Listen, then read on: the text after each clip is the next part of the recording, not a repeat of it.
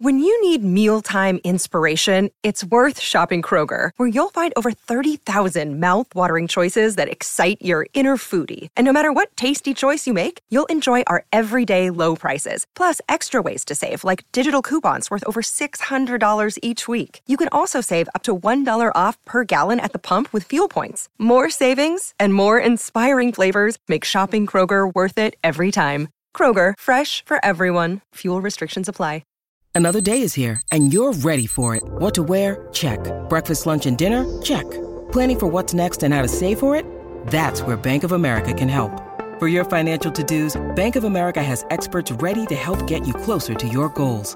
Get started at one of our local financial centers or 24/7 in our mobile banking app. Find a location near you at bankofamerica.com/talktous. What would you like the power to do? Mobile banking requires downloading the app and is only available for select devices. Message and data rates may apply. Bank of America N.A., member FDIC. Field, that one's stalled to the right. Hunter on the move, racing back. It's over his head. It's gone. It's into the bullpen. This game is tied. This game is tied. David Ortiz. David Ortiz. David Ortiz. This is Red Sox Beat on CLNS Radio. I think it would be a big statement if John Farrell started Travis Shaw on opening day, and I'd be totally cool with it, because I think it would. If that doesn't give Sandoval motivation to play better defense and play better, period, nothing will. I think they're going to make Jeter that first unanimous vote, and I hate that about baseball writers. If you belong in the Hall of Fame, you get voted in the Hall of Fame. Achievement or a new milestone. They don't just be like, yay, we signed this player, so we're going to have a ceremony. Like, no. Now, to your hosts.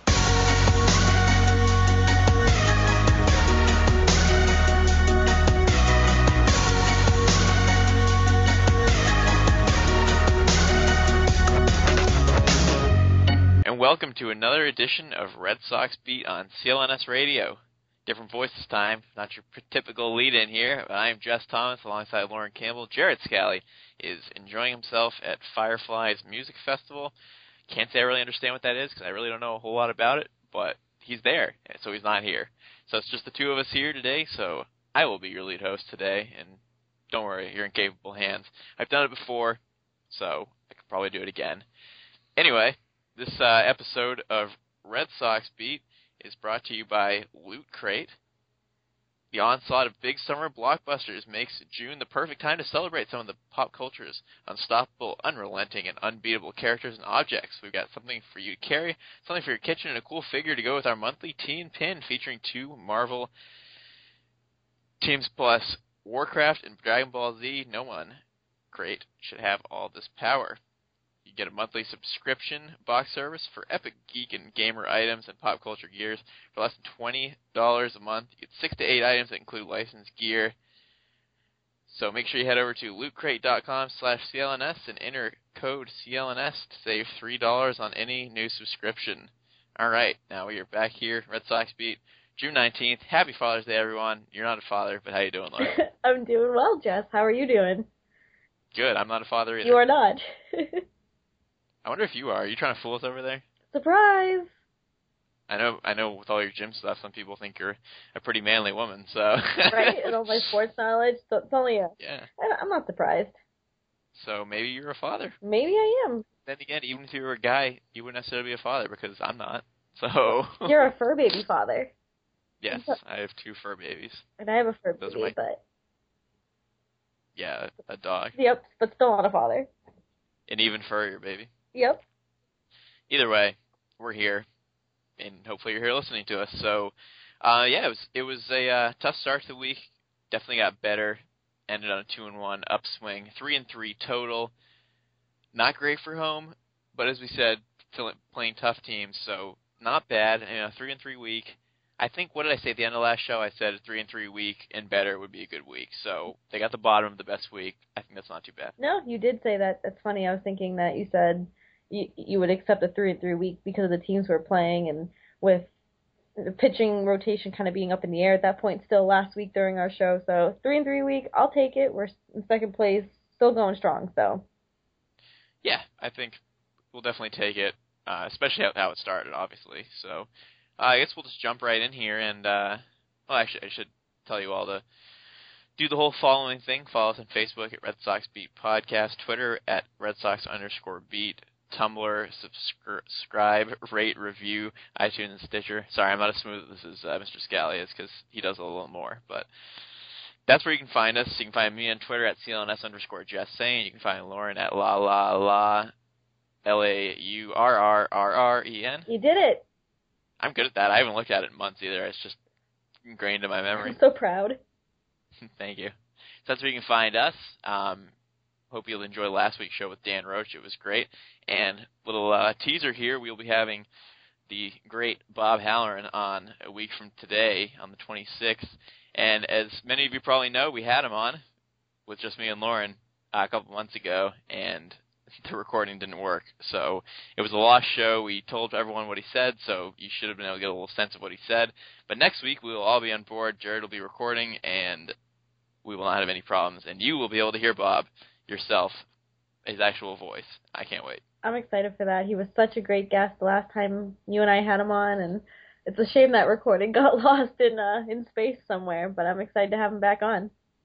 I know. It'll be fun. I'm excited. And thank him for being a good sport for coming back on so soon after losing that show. So Bob's great, and definitely look forward to that show. But for now, for this show, we'll talk about this week. Orioles-Red Sox was the first series of the week. The teams were tied for first when the series started, so it doesn't get much more exciting than that. First matchup on Tuesday after the off day Monday was David Price and Chris Tillman. Great matchup. Tillman was 8-1 at this point. Price was 7-3, so a really good matchup. And it turned out to be just what we expected it to be. It was a pitcher's duel. The Orioles got up 2-0 in the first. Manny Machado, on the third hitter of the night, hit a 2-run homer. Squeaked it around Pesky's pole. Pretty weak home run. Only a homer in Fenway. It was barely over 300 feet. Made it 2-0. Unfortunately, the Red Sox can never get back to a tie. Jackie Bradley Jr. hit a home run in the bottom of the seventh. That was the next run after Machado. It was 2-1 after that. David Price retired 19 in a row throughout the middle innings. Chris Tillman retired 12 in a row. They were both totally dominating. Unfortunately, one bad pitch from Price in the eighth inning. Jonathan Scope. Scope, yep, that too. He hit a solo home run and made it 3-1. Unfortunately, a half inning after Bradley hit his home run. So Sox got one back in the eighth. Hanley Ramirez RBI single, but that was it. That's all he could get. Tough luck loser for Price. He pitched 8 innings, 5 hits, 3 runs, 0 walks, 11 strikeouts. Unfortunately, Tillman 7 innings, 5 hits, 1 run, 2 walks, 7 strikeouts. So although Price probably had better numbers, unfortunately, the Orioles won where the runs matter. So that was a real tough game to lose. Price pitched really well. Yeah, and it was nice to see that he could pitch well without giving up 18 runs and striking out 12. And it was nice to see him pitch like an ace. And it's unfortunate that they lost the way they did, but it's nice to see he had some confidence on the mound. And we'll obviously talk about his next start in a couple games. So yeah, it's definitely becoming a trend. For several starts in a row, Price pitched really well, and the offense didn't give him any runs, which is obviously exactly the opposite of what happened the previous, first 6 or 7 starts of the season, where he was terrible, yet he was still undefeated for several games because the offense gave him so many runs. So I guess that's just everything evening out. The baseball gods gave him a lot of run support. And then they said, all right, now you're pitching well. We're not going to give you any more run support anymore. Yep, pretty much. That's how baseball works. It really is. This brought us into Wednesday, where both your hosts here were both at this game, so we can really tell you from first-hand experience about this one. And fortunately for us, it was the only game that the Sox won in the series, and we get to see it. So that was nice. A lot of runs early for the Red Sox in this game. The pitching matchup was Kevin Gausman against Stephen Wright. Gausman for the Orioles. He pitched well in the first inning, and then after that, Travis Shaw hit an RBI double in the second inning. It was a liner opposite field to the left. Made it 1-0. Then the third inning, Gausman had all kinds of trouble. Xander Bogaerts hit an infield single for an RBI. The defense couldn't do anything on it. And Ortiz got an RBI single after that and a rocket to right field. That made it 3-0. And then the big bomb, Hanley Ramirez absolutely annihilated a ball way the heck over the monster. 6-0, 3-run homer, and all of a sudden after 3 innings it was already 6-0. Happened fast, didn't it? Oh, so fast. There was that Hanley Ramirez home run. I feel like I didn't even see it leave. I heard it, and then it was like, where'd it go? It got out so fast, but it was so fun to watch, and it was nice to see Travis Shaw kind of get it started with, especially how he was in the slump, so it was nice to see him push that first run across, and then just have the rest of the team build off that, and just give us a really good, fun few innings early. Yeah, that was a really fun couple innings. Sox batted around in the third inning, 6 runs, 9 hitters. It's funny, Mookie Betts started the inning, and then he also started the fourth inning, so that was funny. Like you said, Shaw kind of getting going was also really huge. So, and what it did ultimately was gave Stephen Wright a lot of run support, and if he has any run support, he just runs wild. And he threw a shutout through 6 innings. The Orioles finally got a run in the 7th. Adam Jones hit a 2-run homer. First home run Wright's given up in a while. He's hardly given up any this year, so that was definitely a rare thing. Fortunately, with the 6-0 lead, didn't matter as much. So that was 6-2. The Orioles actually got 2 more runs in the 8th on a Matt Wieters double and Jonathan Scope RBI single. Made it 6-4. The third run was given to Stephen Wright. It was an inherited runner scoring off Tazawa. So Tazawa did not pitch well. 2/3 of an inning, 2 hits, 1 earned run, but he gave up Wright's last run also. Fortunately, Craig Kimbrell came in, blew him away, got the save, and a 6-4 win. Sox didn't score after the third inning, but they didn't need to because, Stephen Wright doesn't give up runs. Oh my God, I was so happy to see him pitch. He's so good. And I said this last week, I could watch that knuckleball all day. And it was super fun to watch it live because he looked fun. I mean, you can say sometimes the knuckleballers are boring or whatever, but he was rolling so good that it was fun to watch. He only had 1 walk. He didn't have a walk for the first 6 innings, which is obviously rare for a knuckleballer. He had no walks and no wild pitches or pass balls. That's when you know you're rolling. Exactly. And then you said, it's rare to not give up walks. It's rare to not have any pass balls or wild pitches, especially if you're a knuckleballer. So it's nice to see the communication between pitcher and catcher and just to see them both locked in. So very good start. And Stephen Wright's just been so consistent and so just dominant this entire season. And for someone who wasn't even supposed to be in the rotation, I don't ever want him to leave.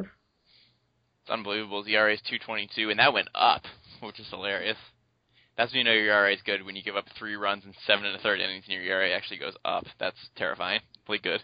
Yeah, it's funny because after I saw his ERA and I was like, oh my, that went up, and it's still really good. Yeah, I mean, at one point in the game when he was throwing the shutout for the 6 innings, his ERA actually got under 2. At one point in the game, he's at 1.99. I was like, wow, we're sitting here in the exact smack dab middle of June, and his ERA is not even 2. It's crazy. It's unbelievable, and I'm sure we'll touch on this a little later, but if he does not get into that All-Star game, then I'm going to be very upset. Oh, I'm just thinking about starting it. I just don't see any way, there's any possible way that he could not make it.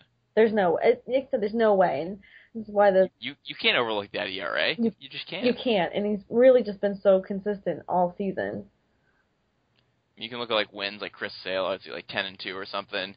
Not sure what his ERA is. It's probably pretty low too, but I know that at the start of this game he had the lowest ERA in the league, and obviously when it went down to 1.99, it was definitely the tops of the league. I believe he's second right now, but you gotta strongly consider he's got to be in the top 2 or 3 candidates to start the game. If he doesn't make the team, I'm gonna call up the league office and ask him who the heck does their All-Star stuff, because that's just wrong. Yeah, and Chris Sale is 11-2 with a 2.94 ERA, so he's okay. So his ERA is way lower. Yep, and less wins, but still it's like I know Chris Sale's got a better record, but that ERA is almost 3, and then here's Stephen Wright with barely over 2.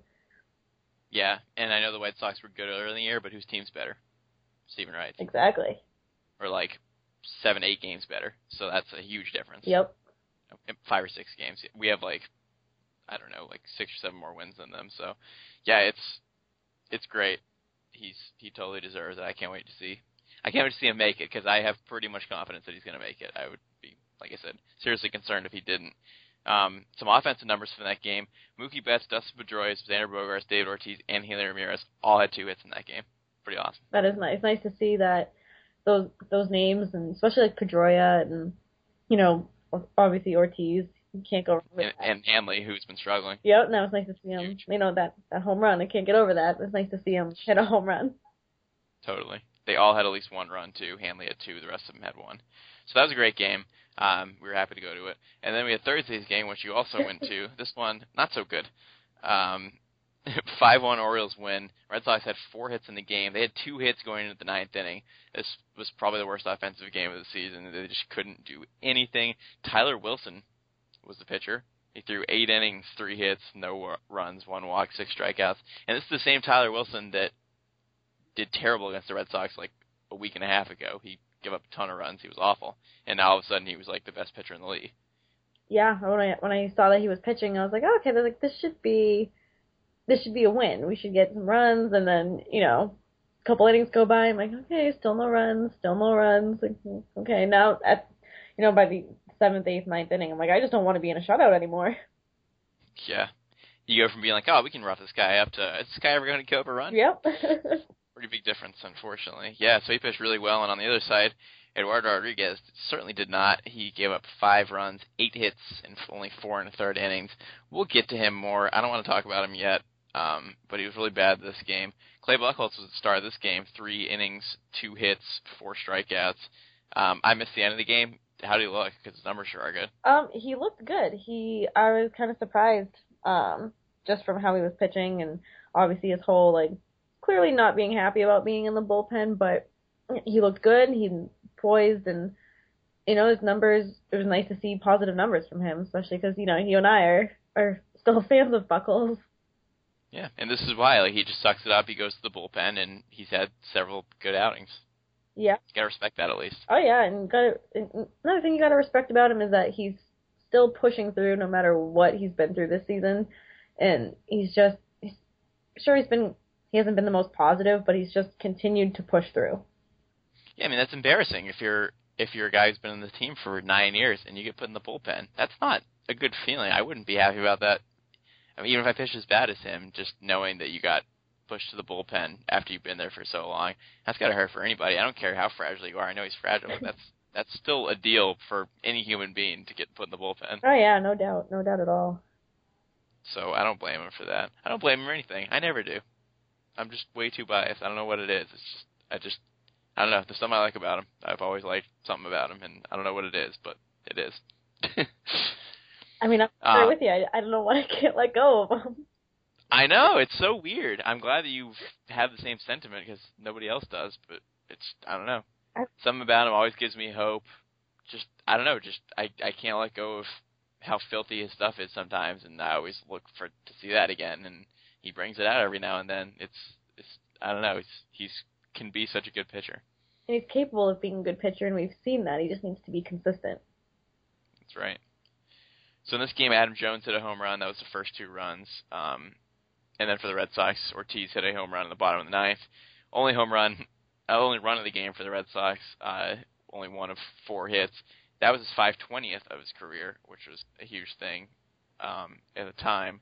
So at least one good thing came out of the game, but obviously overall, crappy game. You were there, it was weak, no offense.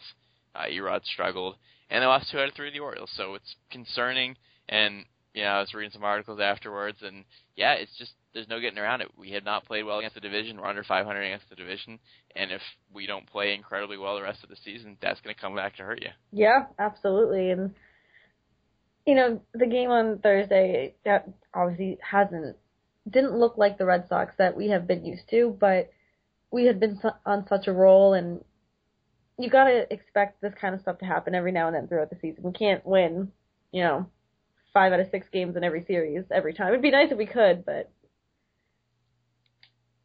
yeah, you're right.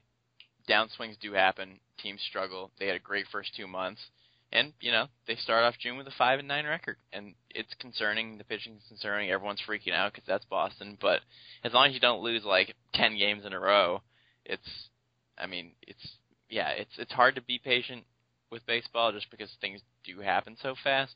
But for that same reason, for how many games there are, you have to stay patient because you can't base anything off a 10 or 15 game sample size. No, you can't. And we don't play a whole lot in June, but we still have time to get that record above 500. So yeah, exactly. So it's easy to jump off a cliff and freak out like everyone does, and it's even easier when you have a show every week to do that, as we do sometimes. But it's just you got to look at the season as a whole so far, and so far it's been good. Yes, it's been a tough month, but it's just you can't freak out. But the division thing is concerning. I can be as optimistic as I want, but just knowing how we have played against the division, we've had 10 series in our division this year, and we've only won 2 of them. Not a bad stat. Yeah, I learned that from an article I read. They're 2-6-2, so they've won 2 series, lost 6, and split 2. That's not good. No. No matter how you look at it, it's not good. No, I mean, you can't really pull something good out of a 2-6-2. Yeah, so that's my biggest concern. We really need to. You can beat everyone else you want, and that's good, but you got to win the division games because it's close at the end. It's going to come down to that, and our division is close, so that's a concern because that's what it is. Especially with the Blue Jays heating up in the division out of nowhere, they're just like, hi. Yeah, we'll definitely get to that and how they're playing, but it's definitely getting a lot closer up top. So that was lose 2 out of 3, brought us into Seattle, another series in Boston, and Friday's game was rough. Got off to a terrible start. Franklin Gutierrez hit a home run in the first inning, make it 2-0 before anyone could even sit in their seat. Rowanus Elias started this game. It was his only start as he was sent back to Pawtucket afterwards. He pitched 4 innings, gave up 7 hits and 7 runs. We were hoping he'd be the savior. Nick Qualley wrote a opinion piece, his first piece for CLNS Radio. Make sure you go check it out in his work because he's new. He wrote that Elias was the best option for the 5th starter because he did seem like it at the time, but after pitching 1 start and being terrible, not so much. No, and that was I remember just getting the alerts on my phone, just like Red Sox are down 1-0, 2-0, 8-0, 12-0. I was like, oh jeez, like get this guy out of the game. Not 12-0. No, that's not possible. I'm just being dramatic. The rest of it, yeah, no, I know it was bad. It was 7-0. Yeah, Gutierrez had a second home run in the 3rd inning to make it 3-0, as if Elias didn't figure it out the first time. He didn't figure it out the second time either. And if he didn't figure it out a second time, he didn't figure it out a third time either, because Gutierrez had a 3 RBI bases clearing double in the 4th inning to make it 6-0. So at that point, it was basically all Gutierrez. So you think maybe the 3rd time around, you might be able to figure out how to pitch to him? Nope. Not the case. Yeah. So that was rough. 7-0 after the 4th inning. Sox got a couple runs back. Ortiz had a 2-run homer in the 4th. Cano hit a home run to make it 8-2 in the 7th. Sox got 2 back in the 7th, but they couldn't come all the way back. So fortunately, even though this was a loss and a poor game, really bad effort by Elias, David Ortiz hit his 521st home run of his career, which ties Frank Thomas, Willie McCovey, and, most importantly, Ted Williams on the all-time home run list at 19. This guy just keeps breaking the records, doesn't he? He does, and it's nice when there's a game like that one, and he just gives us something to be able to talk about, something positive. So that's nice, and those names that he's up there with, it's just, what can't this guy do in his final season? It's unreal, just to be with that name. It's like that's a mark you think about. Everyone knows it, not everyone. Every knowledgeable baseball fan knows that Ted Williams hit 521 home runs, and obviously it's incredible how he did it because he missed like the prime 3 or 4 years of his career right in the middle for WAR, and he still had 521 home runs. I don't see how he wouldn't be probably the leading home run hitter of all time if he played those years, because those are a lot of big years missed, and he clearly hit 1 billion home runs since he hit 521. So just even that aside, just to get to that point for Ortiz is just like, it's kind of mind-boggling just to think about how the fact that you have the same amount of home runs as the best hitter ever. It is, and it's mind-blowing, and he's 40 years old, and he's still just like cranking out home runs left and right and breaking records left and right like he's 30, and he's got 10 more years left in him. Yep, we talked about it with Dan Roche last week. He's probably would be MVP of the American League if the season ended now. And no change a week later. 2 home runs this week, he's still doing it. It's, you know, at the beginning of the season, we were like, how far can he go with his home runs, and how many can he hit? Like, he was at 503. We were like, oh, can he hit 30, 25, 30? What can he get to? Now we're looking at, well, you know what? We were thinking, like, oh, maybe 40. He's almost at 20, and it's not even the All-Star break yet. I read a stat a couple of days ago that at this point in his record-breaking season of 54 in 2006, he had 18 home runs 6 games before he did this season. So he's almost on pace to hit in the 50s, in the mid-50s. And that's incredible to think, like, not only at his age, but, like, he's got sore feet and everything else he's accomplished, and just, this is how you go out on top. He's given us no reason to believe that he won't keep this up all season. As much as you can be like, oh, feet problems, this problem, that problem. It's the middle of June, and he's taking care of his body, and he's still doing it. So he really hasn't given us any reason to believe that he's going to slow down. No, and I hope he doesn't. God forbid, I hope he stays healthy the entire season, because he's just been so much fun to watch, and every game just a bright spot, and just every week he's giving us something to talk about. So keep it up, Poppy. Yeah, it's really, really amazing. We could talk about it all day long. What he's done has just been absolutely nuts this year. So at least he had a home run in that game. The other bright spot was Sandy Leon, had 3 more hits, and he's hitting .692 this season. Wow. He's 9 for 13 in his time up here. It's incredible. I don't know how he's doing this, but he is. So I'm not complaining. No, I'm not going to complain either.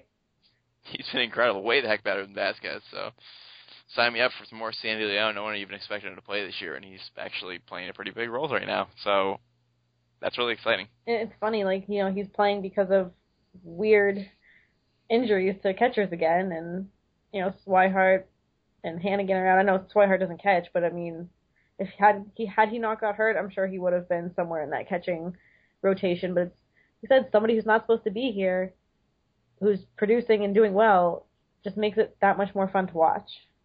Yeah, you love the underdog story, and that's just sports for you. You got to be ready. He could be sitting there thinking, "Wow, I'm behind Vasquez, Swihart, and Hannigan. There's no chance I'm playing this season." Boom, June, you're hitting 9 for 13. You're catching well. You never know what happens. It's crazy. No, and that's, like you said, that's what makes it fun. And it happened last year with, you know, Swihart and Hannigan, the whole thing, and, yep. and it's happening this year. Like I said, underdog stories are just my favorite, because it's the underdog. You don't expect them to either play, or when they do play, you don't expect them to be around long or even do well, and here we are.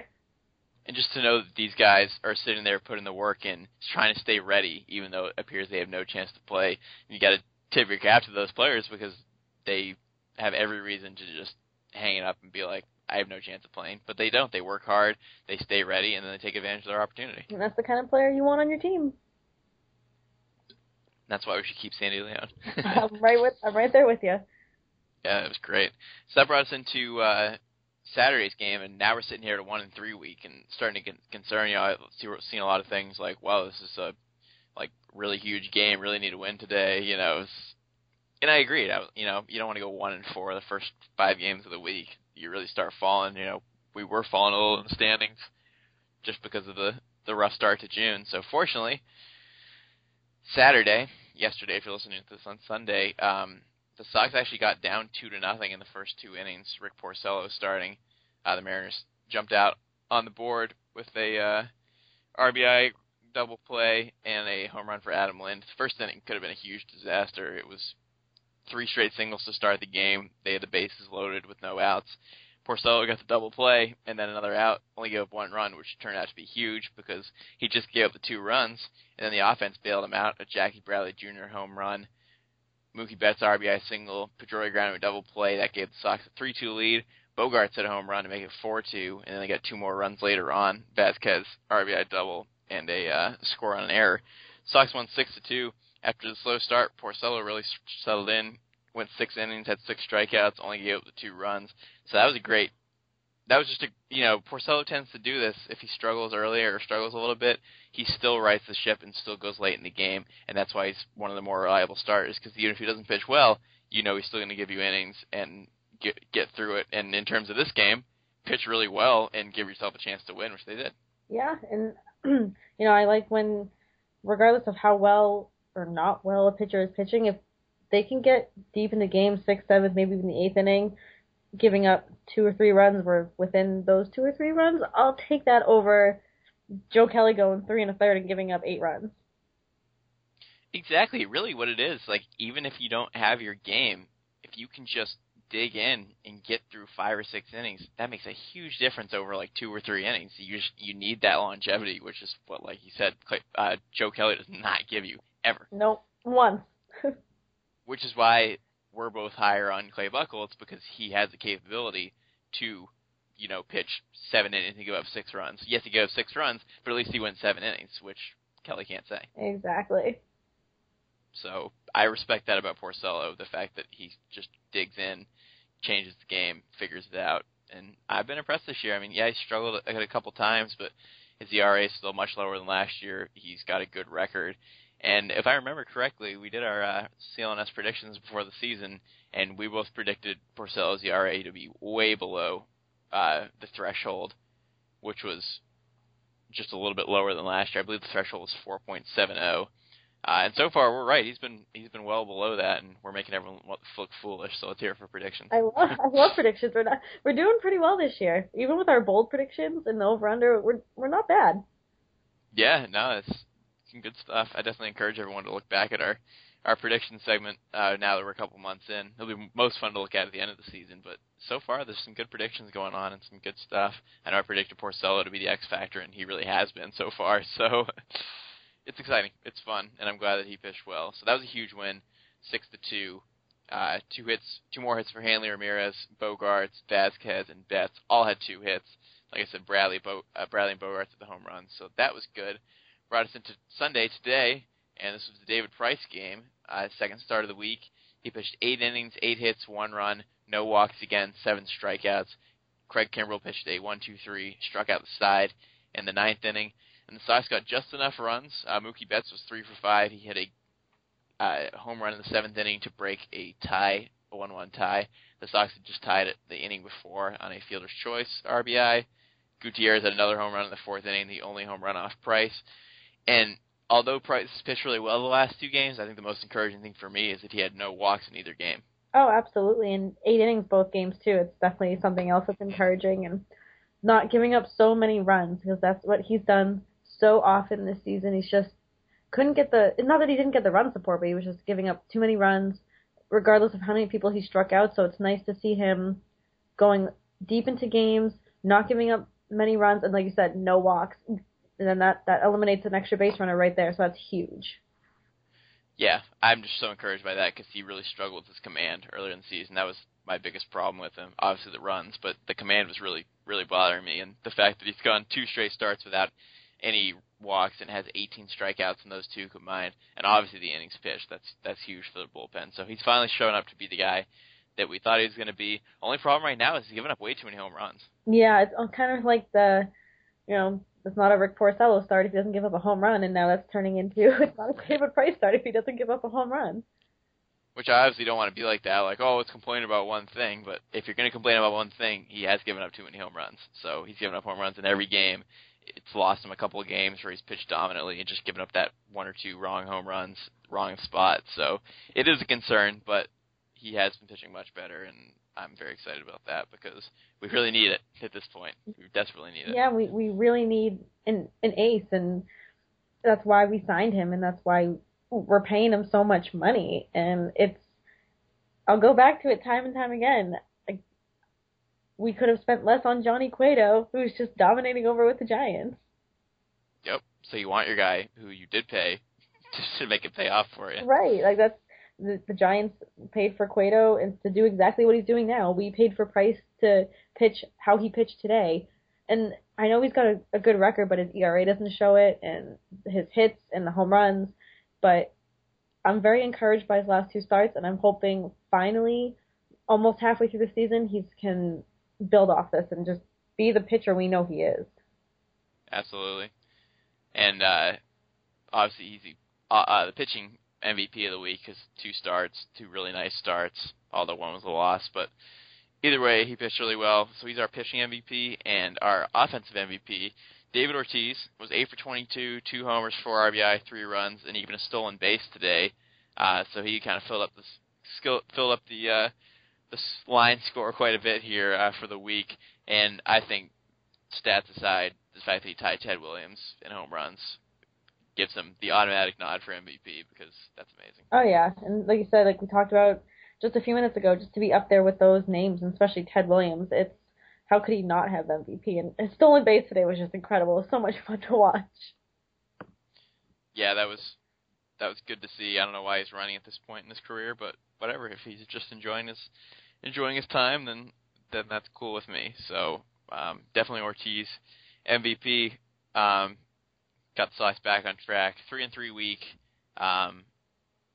We all overshot it just a little bit. I think we all said 4-2. You said 5-1. Me and Jared said 4-2. So it was 3-3. You got messed up on the Orioles. You said sweep, and obviously lost 2 out of 3. We all got the Mariners series right, winning 2 out of 3, which is good because it's, winning 2 out of 3 from one of the better teams in the league. They're only a couple games behind us, so nice end to the week. Good to see.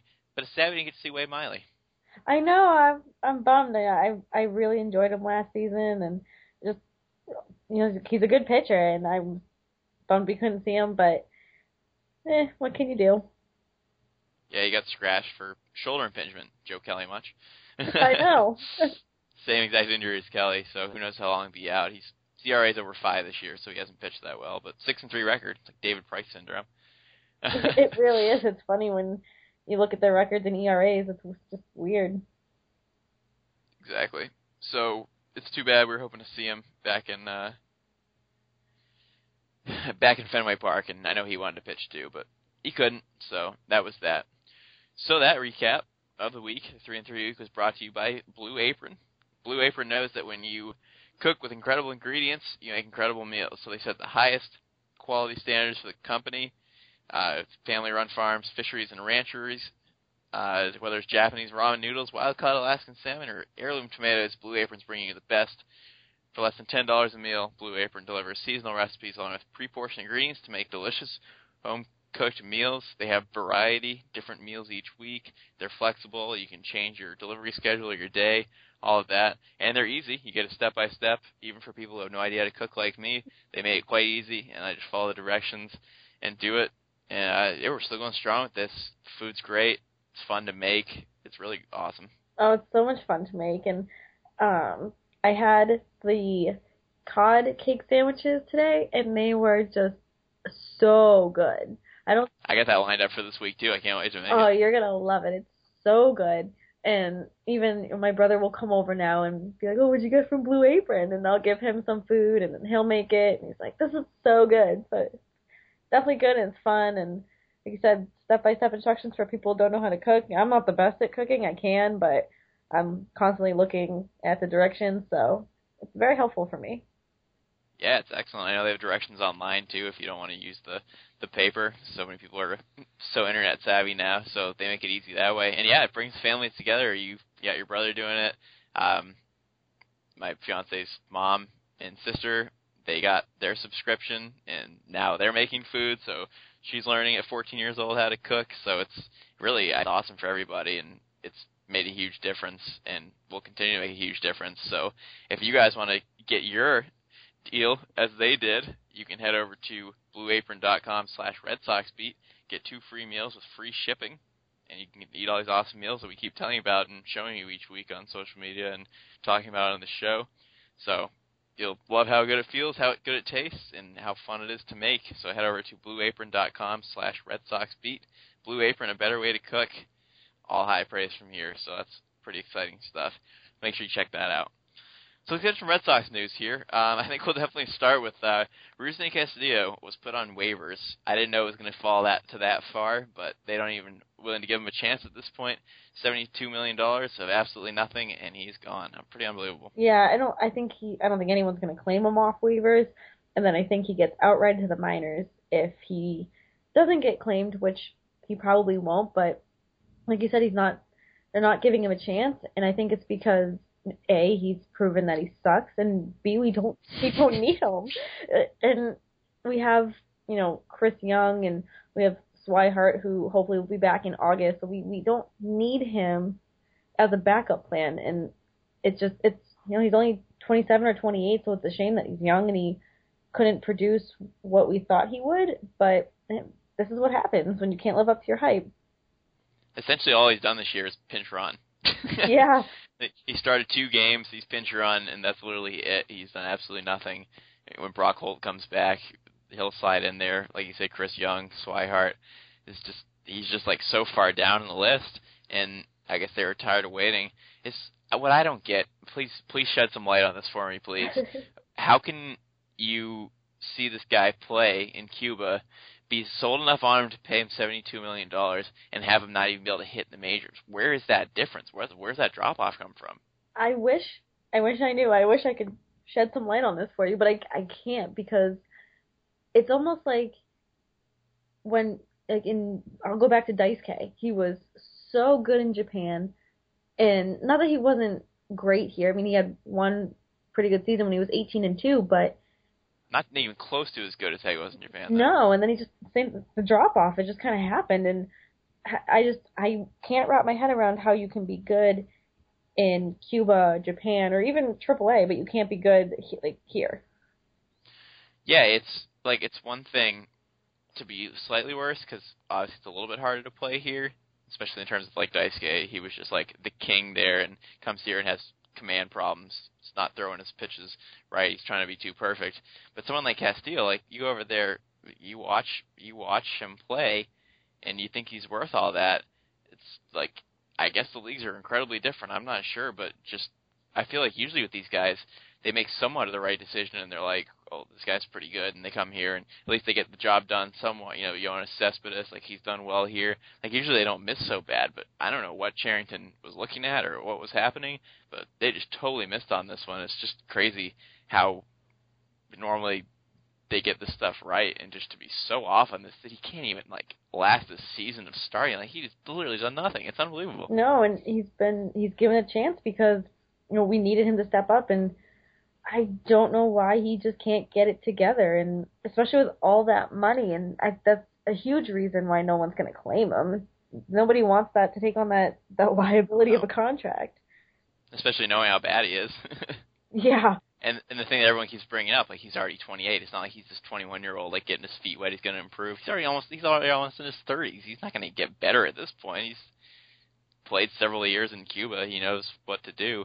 And he keeps saying, the right things, I'll get better. I'm confident I'll play. But we're not seeing any results. No, and he said he's in that upper 20s. He's not 21, 22, when he can get it together. This is when you start, either we know you're going to be really great or you're going to be really bad. And I'm sorry, but Castillo is just going to be really, really bad. He needed to come here and make an immediate impact and be a really good, solid player. That's what he needed to do at this age. There's no time to coddle and be okay, we'll get you here in 3 or 4 years. We'll just work your way up to minors. It's going to be okay. No, they wanted to come right here, be really good immediately, and make a huge difference. And he just clearly was not even close to capable of that, which is really sad. I didn't even know he was going to get put on waivers this fast. I thought they would give him a little more chance, but I guess they decided having him be a pitch runner was pretty much useless. Yeah, I'm surprised with the move, but obviously it needed to happen, and it's just one way to get rid of him. Yeah, exactly. So they did it, and good on them for just making a decision and not prolonging the pain. So that's the biggest news of the week. The second biggest news, definitely, at least for us, Clay Buchholz is back in the rotation now. Elias was sent back to AAA after his horrendous start that we talked about earlier. So Buchholz is starting Tuesday. Eduardo Rodriguez is Wednesday. They're giving him an extra bullpen day because he's been pitching so poorly. So now all of a sudden, after Elias pitched and after Rodriguez has pitched, Clay Buchholz looks like a pretty good option, doesn't he? Sure does, and I know we've talked about this throughout the week, why he'd be a better option and why we've wanted him. And I know that the other writers who write for you strongly disagree, and I know Jared disagrees as well. But I really hope he comes out and just kind of shows that he took the bullpen demotion and he learned from it, and he's going to gain some confidence from it. I really want to see him do well, because I want to talk so positively about him. It'd be so nice for his confidence and for fans' confidence, and to shut everyone up if he just came out and made 3 or 4 really solid starts. 6 or 7 innings, 3 runs or less. Really gave the team what they need, especially at this point where a lot of the pitchers are struggling. So really a huge time for him. He doesn't usually deal with pressure well, but he is due for his good stretch of the season. He hasn't gotten hurt yet, so let's just put that in the back burner. No need to get hurt. He pitched terribly so far, so it's a perfect opportunity to just come right out here and pitch a really good 3 or 4 starts, and that would go a long way.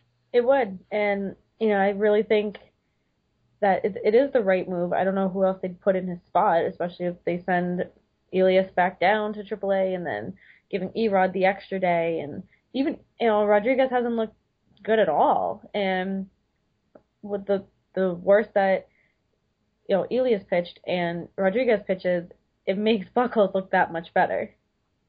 I know, because you have a little time to forget about his bad ERA, what's happened so far, and now knowing that he's had success in the past, you're like, well, it's bound to be better than what's happening now. And I know the argument that we were making with our group was that he's got the capability to go longer in games, which Kelly and Elias don't seem to have, and at this point, Erod doesn't have either, not this year at least. No, and on Thursday, he just did not look confident. He didn't look good, and I don't know if it's him not trusting his knee or if it's he's not fully recovered from it, or maybe he's just not a good pitcher that we thought he was, but maybe he just ran into luck with his first year and people not knowing like how he threw and stuff like that. Right, so who knows, but I hope he can get it together, and because I think he can be good.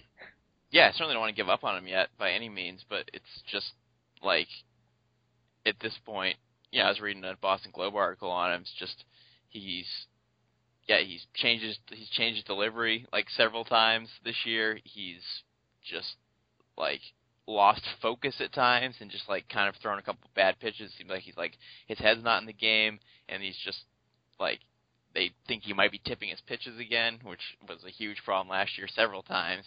So just, I don't know, it's something mental with him. Like, are we gonna have Clay Buchholz 2.0 here with Erod? Because as much as I love Buchholz, obviously Erod supposedly had a higher ceiling, and that would be kind of a pain if he turned to that as well. Oh God, we don't. As much as I, am an advocate for Buchholz, I don't want another one on this team. We have one, and I want solid, consistent pitching. But I can see this going down that path if he keeps losing focus and tipping his pitches and that kind of stuff. That's not good. No, not at all. So I'm glad he's getting the extra day off, see if he can maybe figure out a little bit of his stuff, and with Carl Willis on his off days, hopefully Clay can come in, turn in a good outing. So it's important. I mean, towards the beginning of the week, Tuesday and Wednesday, two really big question marks, could be two big losses if they don't get their act together. So it's definitely a big two starts, and it's definitely something everyone's going to be watching for because the spotlight's on now. Yep, and I'm looking forward to Buchholz' start and our group going a little crazy depending on how he starts. So I'm excited for that. Absolutely. It'll be fun. So we'll look forward to that. Couple injury notes. Blake Swihart's out 6 to 8 weeks, which obviously is going to impact the trade deadline. And then Brock Holt was being reevaluated. He's been out for quite a while with this concussion. Supposedly 7 days at the beginning, and now it's turned into quite a bit more than that. So kind of concerning with both your outfield things there. But yeah, it's with Swihart. It's got to impact the deals the Sox can make. We talked a little about it last week, but just with losing your trade pieces with him, he is a good trade piece, even though we probably want to keep him. But how do you see that impacting it with him still not coming back? Oh, it's definitely a huge factor. I don't think anyone. I mean, I'll be surprised if he's gone at the deadline, just because severe ankle sprain. They said 6 to 8 weeks at least. That could be more. So I mean, hopefully he'll be back in August. But he was on fire and just doing everything right for this team and proving that he's a catcher, but we threw him in the outfield and he was playing really well, especially, left field. We saw Hanley in left field and how awful that was. So to see somebody be able to just get thrown in there after being a catcher was positive, and just he was upping his trade value. And as much as I don't want to see him go, I don't want to see him go because he's injured. But it's going to be a huge impact because he's young, he's diverse, and he can obviously hit. So to have that get taken out of possible trade, whether that's him and a handful of prospects or just him for someone else, it's huge. Yeah, definitely. It's tough, and obviously injuries always complicate things with these kinds of things. So injuries are always a problem, and people lose jobs because of injuries and all the other things that happen because of it. So definitely be interesting to see kind of what happens here in the next month in terms of that. Somebody else we wanted to cover a little bit was Andrew Benintendi, who was Sox draft pick a couple of years ago. Kind of like in Mookie Betts fashion, he's been destroying the minor leagues. You kind of brought up the question, could he be with the Red Sox next year, or could this be 2 years out? What do you see in his future? I mean, if he keeps this up, I can definitely see next year, at least, bringing him up for a little bit, maybe towards the end of the season or maybe the beginning of the season, just to see where he kind of fits in. Or, I mean, who knows, maybe we trade a couple players and we need them next year because, thinking forward to next year, Hanley's going to be the DH. Maybe we need to make some shift changes here. So I wouldn't be surprised if we see him a little bit next year, but I think it's more realistic 2 years out. Yeah, I don't see any need to rush him. If he's that good, keep letting him roll through the minors, get his confidence up. There's not an immediate need for him. So I say 2 years probably makes the most sense in terms of that, but what do I know? You know nothing. That's right. I know nothing. So we'll see what happens. One other thing we wanted to get to, kind of Red Sox-y, but a little breaking out a little bit, is the American League East. I know we talked about how we haven't played well against the American League East, but the Toronto Blue Jays have been really picking it up recently. They now have the same amount of wins as the Red Sox at 39. The Sox are 39-29, and they are 39-33. They've played 4 more games. Orioles are on top by a game at 40-28, but the Yankees are 34-35, just hanging right there a little behind, and then the Rays are 31-36. It's getting pretty tight, and Toronto's heating up. We know that they were mostly picked as the team that would win the division earlier on. Haven't looked like it so far, but they're really heating up, so it's kind of becoming wide open at this point. Yeah, it's becoming a really fun division. First it was Red Sox and Orioles, and then Toronto kind of just fizzled out, and now all of a sudden they're heating back up, and it's always a fun division. I like when these games or divisions are close and they're tight. It makes for, especially August, September, and even October, it just makes for so much more fun baseball to watch. Yeah, you always want close divisions, and it's kind of the case for a lot of them here. The Central is quite close too. Indians are 38-30, Royals are 38-31, Tigers 34-35, and most surprisingly, the White Sox are 33-36. Unbelievable how far they've fallen. Oh, I mean, I can't remember if I picked them to even. I think I may have picked them to go into the playoffs. I can't remember now, but I feel like I did, and such a disappointment for them with their pitching and them. Just a disappointment. Yeah, it sure looked good earlier on, but now they've fallen so far off. Their record's been really bad, considering they were the best team in the league at the beginning. Now they're just garbage, which is good because the Sox are playing them next for 4 games. And then the West is not close because the Rangers have all of a sudden won 8 of the last 10, 6 in a row, and they're 45-25. Where'd that come from? I don't even know. And I remember before we started recording, I said that. I was like, wait, that doesn't even sound right. Yeah, I didn't believe it. Then I double checked, and I was like, wow, they are 45-25, and it's weird. You're not hearing much talk about that. It's a lot you're hearing about the Cubs, and obviously they have an amazing record. They're doing really well, and I just feel like, I had no idea the Rangers were doing that great, so they're obviously not being talked about. I just had no idea they were that good. Yeah, and the Sox are playing them later in the week, so this is a big deal that they're on fire. That they're all of a sudden 8.5 games up in their division over the Mariners. Then the Astros and Angels are a little farther behind. So yeah, a lot of divisions have kind of flipped around here recently. It's definitely fun at this point. But yeah, should be fun in the next little while here to see kind of where the standings are in a month when the trade deadline starts to hit, because obviously a lot more can change in a month. So we'll definitely see what happens there. We want to hit on some MLB headlines here.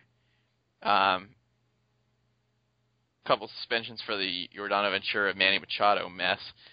Ventura originally got 9 games, and he was moved down to 8. Machado dropped his 4-game appeal for his 4-game suspension. He will serve it. Do you think that was right? I mean, Ventura threw at Machado, he charged the mound, they got in a fight. Are those suspensions accurate?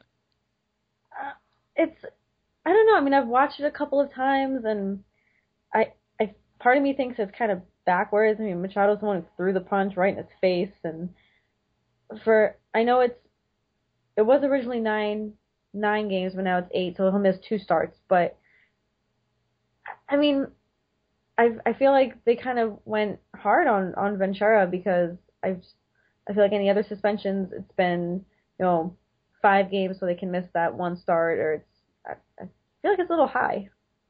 Yeah, I know it's easier with pitchers because you can be like, well, you missed that many games, but it's only a certain amount of starts, as opposed to the hitters where you're missing every game. So that's interesting. But yeah, I feel like it should have been more equal because they both had a part in it. I'm not really sure why Ventura gets double. It just doesn't make sense to me. No, it doesn't. It's weird. Especially if, because Machado was the one who really threw that punch right into his face, so. Yeah, I agree. So, a little weird on that, but those are their suspensions. Probably the most important news was Ichiro surpassed Pete Rose with 4,257 career hits. Obviously, nearly, a couple hundred over 1,000 were in Japan, 1,278 to be exact. I know a lot of people are like, oh, screw Pete Rose, let's give it to Ichiro all time, but you can't compare Japan in here. You can't, and we touched on this briefly, like with Dice K. Sometimes it's different. Maybe you're a little better over there. Not that Ichiro is not a good player; he's an amazing player, but he surpassed Pete Rose total, yes. But I agree with people saying that Pete Rose is still like the hit king. So you can't, like you said, you can't compare it. And 1,200 hits, that's a lot of hits. If he had 200 or 300 over in Japan, maybe it'd be different, but that's a lot of hits that he had over there. Yeah, exactly. I was going to say the same thing. If it's like 200 or 300, like, okay, now we can talk a little bit, but over 1,000 hits, that's a huge difference. I mean, you can't, I know Pete Rose was like, you can't compare those numbers, and I mean, he's right, you can't. It's just, give Ichiro's 3,000 hits in here, not in Japan, and that's totally valid, and he's obviously one of the best hitters in the U.S. as well. But yeah, in terms of like all-time hits, it's just you can't compare those. So if anyone's trying to do that, kind of pointless because it's just not comparable. Tim Lincecum started his first game in several years for the Angels, first team he's pitched for besides the Giants, and he pitched incredibly well, got him a win. Really solid, fun to watch him pitch well. I kind of wanted the Sox to get him, honestly. I know I said that when it happened, but nice for him that he can pitch well anywhere because he could have been done, basically. Yeah, and it's nice to see him come back because he was very solid with the Giants and, winning the championships with them. And, they call him a freak for a reason, and he was always fun to watch. I was always a fan of him. So it's nice to see that he was able to go, I think he went 6 innings, and it's nice to see him bounce back. I don't think he's going to be like what he once was, of course not, but it was definitely nice to see him back on the mound and pitching for the same state, so he didn't have to go too far. Yeah, no, it's a good situation for him, and it's pretty fun. Pretty fun that he can come back and pitch well, so good for Tim Lincecum. David Wright undergoing neck surgery for the Mets. Should he just retire? God, he's gotten so many injuries the last couple of years. I think he should, and I think he was hurt earlier this season too, wasn't he? And yeah, I think he should just hang up his cleats and say bye. Yeah, he's had a good career, and he's just prolonging it at this point, and he's just, at this point, not doing anything. He's injured, so many injuries, so many years of injuries. He's missed several full seasons for back surgery, I know, things like that. So it's, at a certain point, man, sorry, you can think about as many comebacks as you want, but as you keep getting older and older and having more injuries, at a certain point, you're just kind of delaying the inevitable, and you might as well just do it. And especially neck injuries and neck surgeries, any surgery is tough to come back from, but, your neck, you shouldn't really be screwing around with that. No, definitely not. And one more note in the majors, the Cubs are 46-20, which is best in the major leagues. They've been the best in the major league so far. Jared's looking pretty smart here with his World Series pick. But then again, this could very well be a season like the 2001 Seattle Mariners when they went 116-46 and then lost to the Yankees in the playoffs. Didn't even get to the World Series. You never know, but that keeps what I keep comparing to that because they're kind of on pace for a season like that with 116 wins, which is absolutely nuts. But as we know, regular season does not always mean a whole lot. No, it doesn't, and they've been really fun to watch. And of course, I love John Lester, John Lackey. You know, it's nice to see Theo Epstein be successful with this club, but you know they could be 46-26, was it? 46-20 to today, and then a month from now, so much can change in a month. They can be 48-48. You know? Yeah, exactly. I mean, I want to root for him. So many former Red Sox players and executives and everything. I don't want to get too excited yet because I know that you can have an incredible regular season and it can all be gone in the blink of an eye in a week or two in the playoffs. So, not that it will be. I mean, they're totally lined up to do well considering they have incredible pitching. Like they have what you need to win in the playoffs. Just you never know. So maybe they'll keep doing well. I'm really interested to see what they get for a final record because if they do get somewhere between like 100 and 116, like that's getting close to historical numbers. So I'm excited to see where they end this season. Yeah, me too. It'll be fun because I'm almost positive I left them out of the playoffs this entire season. Whoops. Yeah, you can't get them all right. Can't win them all. No. So let's get to our predictions. Our final segment here on Red Sox Beat this week. Jared Scalia's show. Hopefully we've done a decent job in filling in. Well, not filling in. We do the show too, but you know what I mean. The Sox have 7 games this week. Very busy week. 4 at home versus the White Sox. 3 on the road versus the Rangers. As we said, the White Sox have completely fallen off the map, and they're now 3 games under 500. And the Rangers, as opposed, are gone on a huge tear and are now 45-25, as we said, even though it's unbelievable. So, with that being said, 4 against the White Sox, how do you see this playing out? I see them taking 3 or 4 from them. And, you know, like you said, they've fallen off. They haven't been doing too well. I am a little concerned about facing Chris Sale. And then also, I want to have the confidence in Buchholz. Of course, he worries me going on the mound, but between Chris Sale, Clay Buchholz, I think we're going to lose 1 game. Yeah, fair enough. I got a splitting, which is a little low for me usually. Normally I'd be saying 3 out of 4 or a sweep, but I don't know. Something about the series, I feel like it's like, the team's been struggling a little bit. The White Sox are going to be looking for some wins, so it wouldn't surprise me to see a split, which would be weird. But yeah, the uncertainty of the pitching, and obviously Chris Sale is really good. So, and David Price pitched today, so he won't be pitching in the series.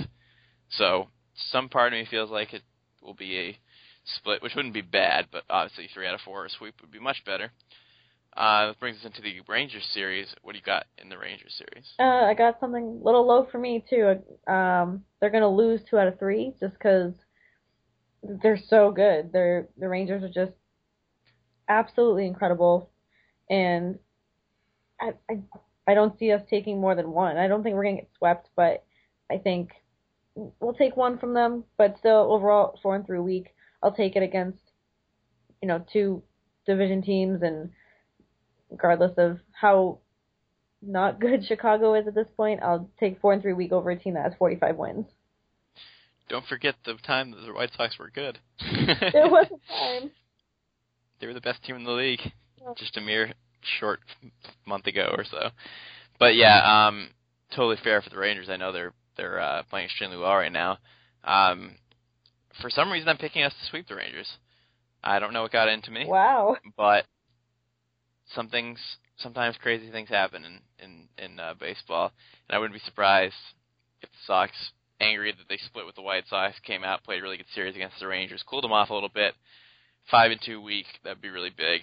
So I'm going to sweep with the Rangers. Call me crazy, but when it happens and we talk next Sunday, then we'll talk about it. I'm going to call you very crazy because that's very bold, but that's what makes the prediction segment fun. Yeah, it can't be so boring every week, pick the same thing. I know we've had a lot of weeks where we pick the same thing, so I'm switching it up a little bit. You sure did switch it up. Never hurt anybody. No. All right, well, that will do us here. do it here for us at Red Sox Beat. Definitely want to encourage everyone again to subscribe to Red Sox Beat Podcast on iTunes and Stitcher. Leave a rating and review. Love to know how the show is going. Once again, this was brought to you by Loot Crate. Great deals, and over there you can get your deal that I told you about at the beginning, $3 off. LootCrate.com/CLNS, and make sure you check that out. Check out CLNS and Red Sox Beat on Twitter. Like I said, Bob Halloran coming up next week. Jared Scally will be back. Hope you enjoyed this show.